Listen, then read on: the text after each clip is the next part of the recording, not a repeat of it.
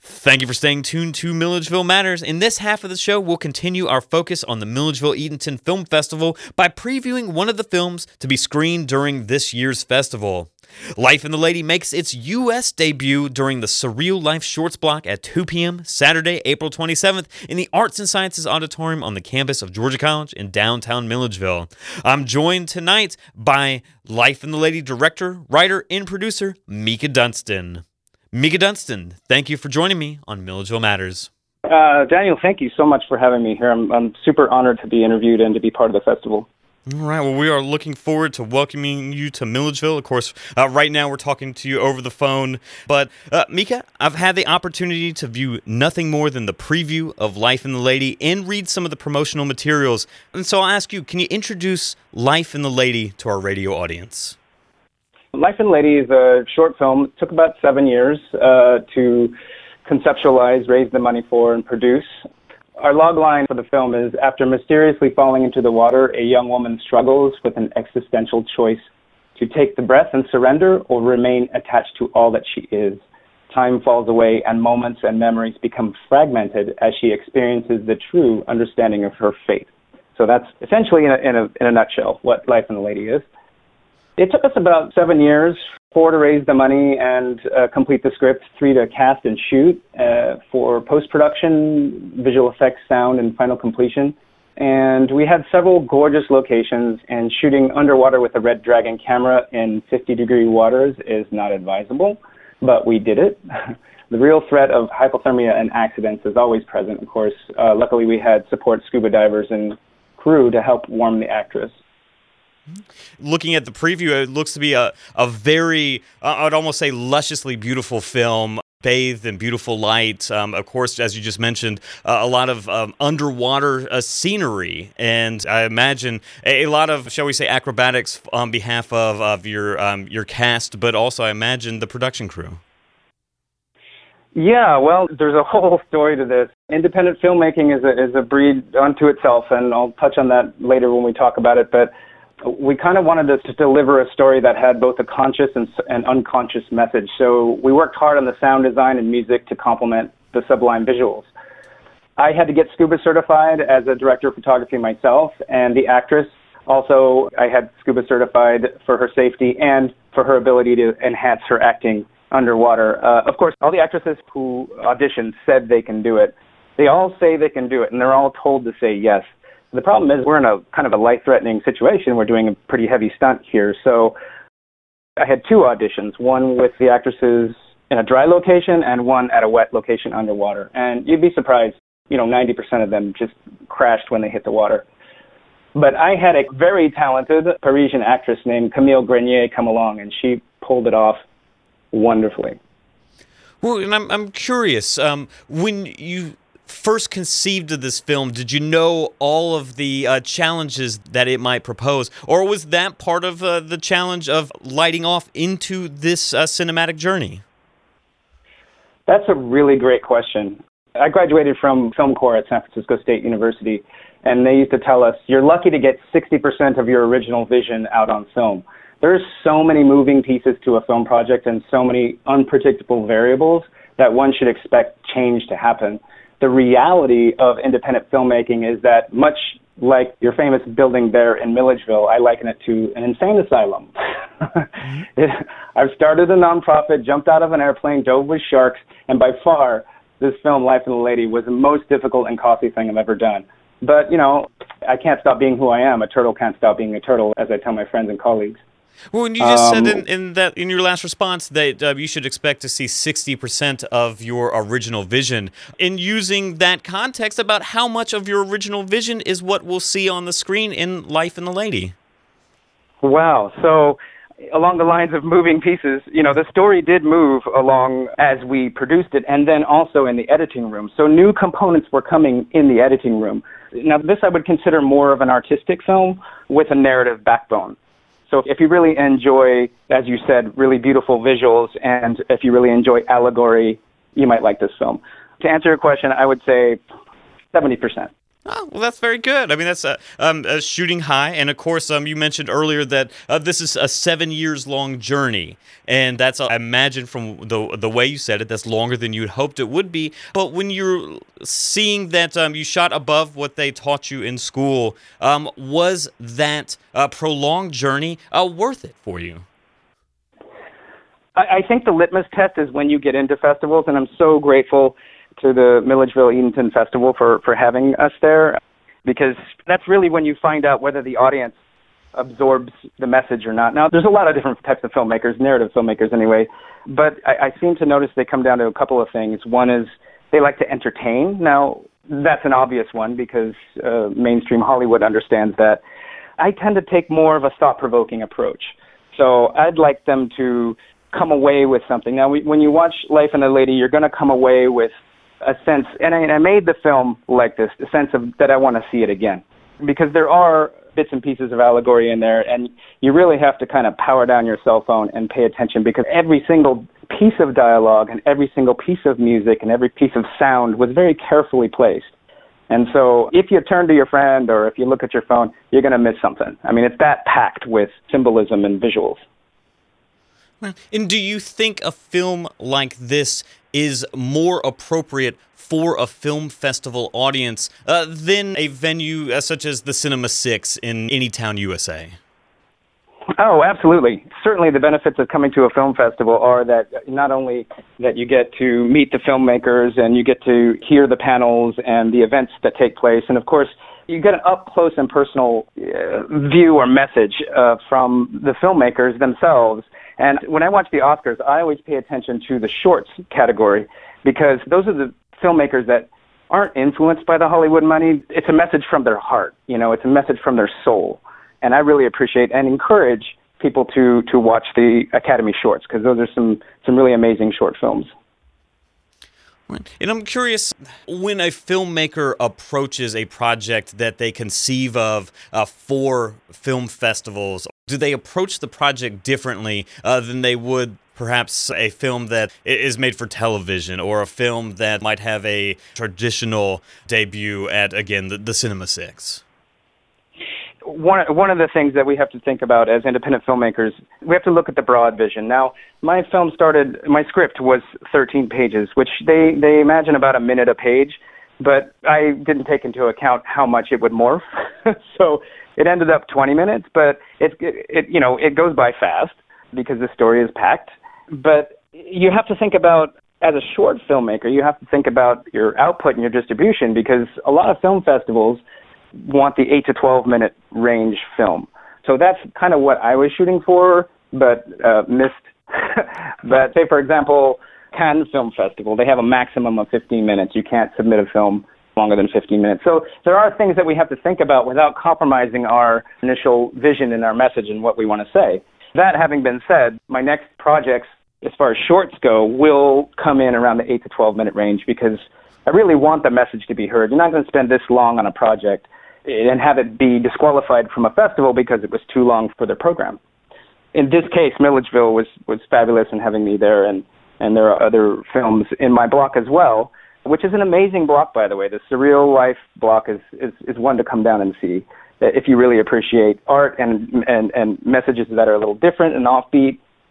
Well, I'm curious to go back just a little bit to what you were saying. As you saw those hard deadlines for many film festivals, especially ones that someone like myself who's not as familiar with the film festival world, like Cannes, you saw the clock ticking longer than that which would qualify you to present in that festival. How did you go about making that trade-off to allow it to go longer, therefore potentially compressing your audience, but staying truer to the vision that, from what I'm hearing, you found while you were making the film?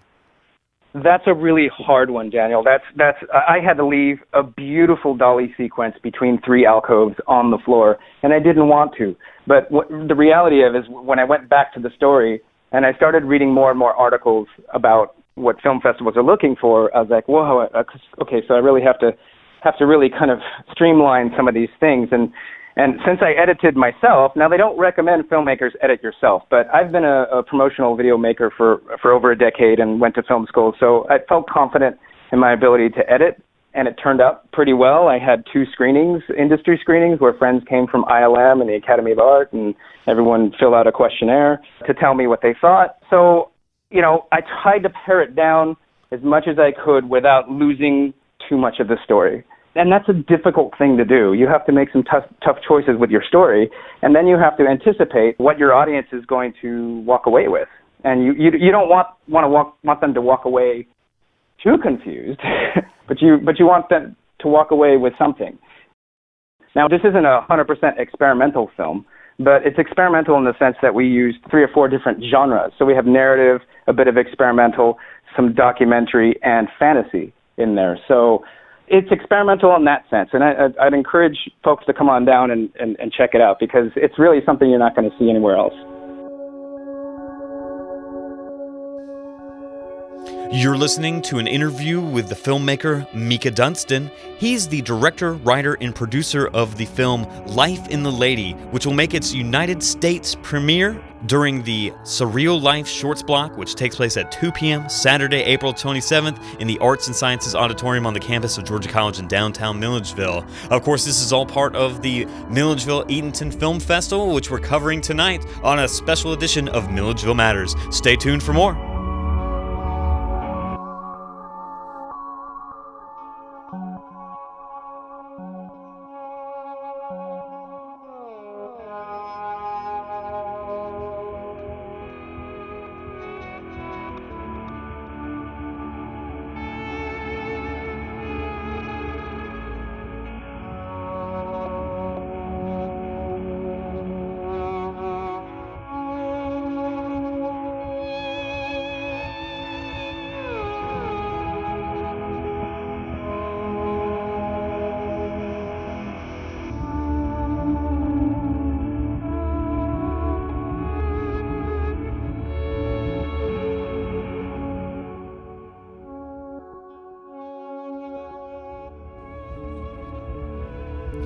Thank you for staying tuned to Milledgeville Matters. If you're just joining us, we are talking with director, writer, and producer Michelantony Dunston about his film Life in the Lady. Life in the Lady will make its Milledgeville and United States premiere during the Surreal Life Shorts Block at 2 p.m. on Saturday, April 27th as a part of the Milledgeville Eatonton Film Festival. You can learn more at milledgevillefilmfest.com. But for now, let's return to our conversation with filmmaker Michelantony Dunston. Mm-hmm. And so we've talked a lot about the film, and you did mention the broad outline of the narrative aspect of it, but we haven't talked too much about the story itself. Before we actually launch into that, I'll ask you, how did you conceive of the story you're presenting in Life in the Lady?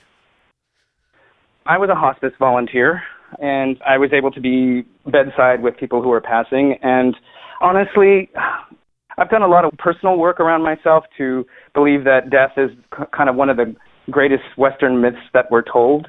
I really do have faith that there's something else. And to me, it's a tragedy when people don't have faith of some kind, of any kind, because then what are you looking forward to? I mean, what are you doing this for? It really puts a person in more of a question place in life versus having some kind of sense or grounding in faith, whatever that faith may be. So while I don't focus too much on that aspect, that's kind of where the story came from, is that I see a lot of fear of death in this world. And what if death wasn't death? I mean, what if there's something else? And so it kind of emerged from its chrysalis and moved into a 3-page drowning sequence and into a 16-page narrative. Really, the main thing is to ascribe your own personal meaning to it, and a lot of filmmakers might say the same thing too. I leave a lot of questions, and I want the viewer to come in and start to analyze those questions and really think. We're really missing thought-provoking films in this world, I think. Entertainment is great. I think that, in these particular times in our world, in our country, that we need to just ask ourselves some questions about how we move through the world and how do we feel things are going on the big scale and on the internal scale too. So people are going to watch the film and walk away with whatever they're going to walk away with, but I hope they walk away with a sense of wanting to examine those questions, wanting to ask themselves, well, what do I believe about death? What do I believe about the end? Is there anything? And hopefully they sign up for a philosophy course. Well, I'm curious, why do you feel that cinema is the proper medium to start that conversation with your audience? I spent a long time searching, and I kind of did everything in reverse. A lot of people start searching later in life when they get around retirement. Well, I did it when I graduated college. I put on a backpack and a one-way ticket, and I went to Europe and just was a gypsy for a while so I could live a little life and potentially have something to say in filmmaking. But I feel like I'm the kind of filmmaker that's not so much the entertainment filmmaker as the filmmaker who has a message and wants the message to reach the mountaintops. I mean, obviously the top of the mountain would be the Oscars, but getting up there and getting your message seen and heard and delivered by people such like the Milledgeville Film Festival is really an amazing thing. I mean, I've found out through this festival experience that what I mostly want, I'm not so concerned about, cameras, lights, and red carpets. I am concerned about an audience. People need to watch it and hear it and see the message. And hopefully they walk away with something that gives them a cause to think. As this is the U.S. debut of Life in the Lady, are you at all concerned bringing this film to an audience that so often elevates lesser stories, those, as you describe on the website, guns, drugs, courtrooms, and CSI everything? Does it concern you to bring this kind of film to a U.S. audience? Not at all. I think if we stay complacent in filmmaking, then we're just going to have more of the same. I'm the kind of person that likes to challenge perceptions. I'm the kind of person that likes to say, here, try something new. And I think there is an audience for that. And film festivals are a great audience for that. Oftentimes people will be bringing in films, it's kind of like a little test tube to see how an audience reacts, how they take it. And judging by the response that we've had from this film, audiences are walking away with something. So that's certainly a positive thing. Like I said, there's a ton of other type of filmmakers and TV show producers and documentary filmmakers, and I honor every single one of them because this is really hard work. It's super hard work. As a matter of fact, if students are listening out there, I hope they are, keep going for that degree. Filmmaking is really hard. Filmmaking is really hard. But yeah, I'm the kind of person that wants to challenge that. So luckily, there are films that, particularly in my block, the Surreal Life block, that kind of tell the audience what they're in for. It's something a little different. So in that sense, I feel that both the Milledgeville Film Festival and my particular block is a great place to have a film like this. You're listening to an interview with the filmmaker Michelantony Dunston. He's the director, writer, and producer of the film Life in the Lady, which will make its United States premiere during the Surreal Life Shorts Block, which takes place at 2 p.m. Saturday, April 27th in the Arts and Sciences Auditorium on the campus of Georgia College in downtown Milledgeville. Of course, this is all part of the Milledgeville Eatonton Film Festival, which we're covering tonight on a special edition of Milledgeville Matters. Stay tuned for more.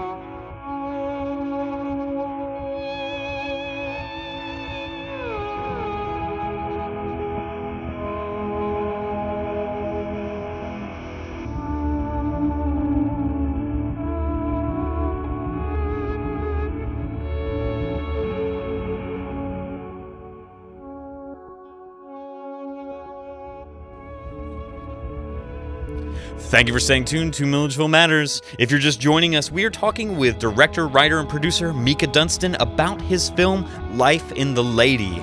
Life in the Lady will make its Milledgeville and United States premiere during the Surreal Life Shorts Block at 2 p.m. on Saturday, April 27th as a part of the Milledgeville Eatonton Film Festival. You can learn more at milledgevillefilmfest.com. But for now, let's return to our conversation with filmmaker Michelantony Dunston. You mentioned that there is quite a backstory to the production of this. We talked about the longevity, but what were some of the other journeys that you had to go on just to bring Life and the Lady to an audience? To start out with, I had to get scuba certified. My actress had to get scuba certified, as I'd mentioned previously. We had a pre-production death. We were training at our location in Woodside, California, and our friend and mentor, Jack Giddings, died suddenly from a heart attack. So that put us on a little tailspin, both losing a friend and losing our location. When, if I understand it, he was actually one of the people who was helping you with all of the underwater cinematography. Is that correct? Initially, yes. Well, the lighting and helping us understand how electricity works underwater, because the wide shots in this film are shot in open water in Fallen Leaf Lake and Tahoe, and the close-up shots are shot in a pool. One of the things we wanted to do, safety was number one. So we wanted to make sure we knew what we were doing. And he had a underwater studio. Jack had done some work in Hollywood, and he moved to Woodside and made a studio. And then shortly after my connection with him, we lost him. So that was one of the challenges we had. You know, the other, of course, was budget. The budget came together through a number of sources, to include Kickstart in 2011, a sound design grant provided by the Berkeley Film Foundation, and some small kind of donations from friends and family. Mostly, though, the money was raised with blood, sweat, and tears through the trenches of children's entertainment. So, I hope there's not too much blood, sweat, and tears in children's entertainment. Yeah. The sweat and the tears, of course. I have 2 children of my own. I understand those, but we try to avoid the blood as much as possible. Yeah. Okay, metaphorical, since we're talking in metaphors and allegory. In tandem with the promotional video work that I was doing from my training in film school, I was also a children's entertainer for about 20 years, bending balloons and spreading smiles. So Life and Lady is a work of art that was created by balloon art. Well, it seems like a wonderful balance, though, the work with the children, but also the work in the hospice, and this reflection that begins with a death, but is really meant to make people rethink their life. And so I think it must have been the only journey you could have taken. Yeah, it was complex, and I chose the artist's life, and the artist's life wasn't easy, and honestly, I think it's the most difficult, because in Europe, art is a bit more funded and a bit more appreciated, I think, than the United States, and it's been very difficult for artists, particularly here where I'm calling from the San Francisco Bay Area. I'm seeing a lot of friends moving out and being forced out who are artists, and it's a tough business. It's a really tough business. It very much is. You mentioned that this has been a labor of love. It's been 7 years into seeing this from ideation here to, projection. My question is, as we come closer to the end of our conversation today, what's next for you? You've done one of your dream films. Where do you go from here? Well, Life and the Lady wiped me out. So, we're talking, 7 years of budget saving and with help from the aforementioned budget sources. But when you come and see Life and the Lady, you'll see that there's beautiful locations, there's amazing costuming. It's just a visual feast. And from that, where do I go? I say it's my magnum opus, but it's really my first breakout narrative. So I'm like, oh, okay, well, I got to up the bar. Really, I have to think about something I can afford, to be honest, because there's not a lot of funding for short films out there. So I can shoot for them, but, narrative short films are hard to fund. Documentary, you might be able to find sources, but narrative short films are difficult, and those who have done them out there in the audience know how difficult that is. So what's next is another short film, 8 to 12 minutes. The idea is to create a number of calling cards, and some people take their money and they go and they gamble it away, or they spend it on a car or whatever. I prefer to take money that I've earned and saved and put it toward my bliss, and put it toward my art, and put it toward my craft. So basically, I kind of liken this to a big roll of the dice, and hopefully somebody sees it, and the idea with Life and the Lady is someone sees it and says, hey, this guy's got potential, let's get him on a feature.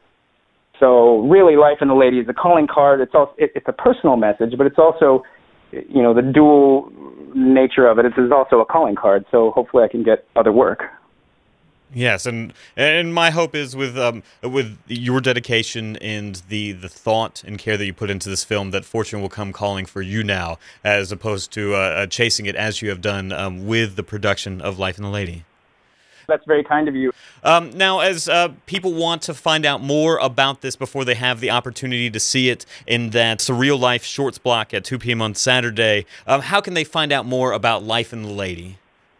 We'd really love to invite people down to see Life and the Lady. You can find out more about the story, including a bunch of short, funny videos about how we made this, some pictures of the premiere, some pictures of the work in progress at lifeandthelady.com. And I also really encourage people to go to the milledgevillefilmfest.com website, because they've got some really great talent down there this year.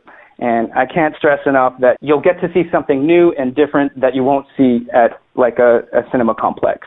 So if you really do savor new and different and unique and emerging artists, then come down to the Milledgeville Film Fest, milledgevillefilmfest.com. Just as a reminder to the audience, we're down at Saturday, April 7th at the Surreal Life block, 2 p.m. to 3 p.m. And please, for more information, go down to milledgevillefilmfest.com and come and see some unique artists and some unique pieces of work. Well, Mika Dunston, those are all the questions I have for you, but I'd like to turn it over to you. If there's anything that I did not ask you about, or if there's anything we did talk about and you'd like to place a greater emphasis on, I'd like to just turn it over to you at the end of our conversation. Well, thank you. There's a unique anecdote I like to tell people about this film. So we were in Fallen Leaf Lake in Tahoe. You might remember the film The Bodyguard with Kevin Costner and Whitney Houston. They retreated to a lake, and that's the same lake that we filmed at. A beautiful lake, but nobody's gone underneath it. And when we went underneath it, we were like, wow, this is an amazing just canvas. It's crystal clear. And as we were filming, the water was very choppy and then very smooth. So it almost seemed like it had a life on its own. So I just found out last year that some divers went down, I think on a tip, and found 2 bodies that had been sitting in that lake for God knows how long. Oh, wow. One was tied to an anchor. Ooh. So so it's along the lines of, having the horror sequence, horror block of films at the Insane Asylum, and, really the film festival being billed as a Southern Goth event. I think that is very odd in a film that is about death, and we had some bodies in that lake. Maybe someone didn't pay their casino bill. I don't know. Another thing is we used the Academy of Art for our visual effects, and they were fantastic. Now, the Academy of Art, they have worked on Academy Award-nominated films. Catherine Tate and Studio X just went to town and did an amazing job. So we have the powerhouse of kind of a student artistic force on this film, too, which I'm very proud about. The only other thing in this film I can think of is that we were very close to locking Danny Glover in the film. And then in the end, he just had too much of a commitment, and he was going to be too expensive. But we were talking with his people from Los Angeles. It's always good to throw in names that people recognize. But on the flip side, it's also always good to give another actor that shot, especially in a beautiful film like the one you've produced. Well, it's interesting you say that, because the actor who was on standby took the role, Joe Provost, and he filled in quickly and did a fabulous job in the interpretation of the character. He was in Moneyball with Brad Pitt, so he's a minor character in that film, but he came in ours and just really knocked it out of the park. So everything happens for a purpose, I suppose. Mm-hmm. Well, Mika Dunston, I want to thank you for joining me today and talking about your film, Life and the Lady, on Milledgeville Matters. Oh, it's my pleasure, and thank you so much for having me, Daniel, and we'll see you down there, hopefully. Excellent. You've been listening to Milledgeville Matters on WRGC 88.3 FM. Tonight, we took a special look at the Milledgeville Eatonton Film Festival, which begins tonight and runs through Sunday in venues in and outside of Milledgeville in Eatonton. In the first half of the hour, we talked to festival president and founder Jeremiah Bennett, and we just spoke with filmmaker Mika Dunston about his film Life and the Lady, which will make its Milledgeville and United States premiere during the Surreal Life shorts block, which takes place at 2 p.m. on Saturday, April 27th in the Arts and Sciences Auditorium on the campus of Georgia College in downtown Milledgeville. To find out more about the Milledgeville Film Festival, go to milledgevillefilmfest.com. On behalf of WRGC, I've been your host, Daniel McDonald. It has been my pleasure spending this portion of the evening with you here on Milledgeville Matters, and I want you to know that I look forward to convening with you next time.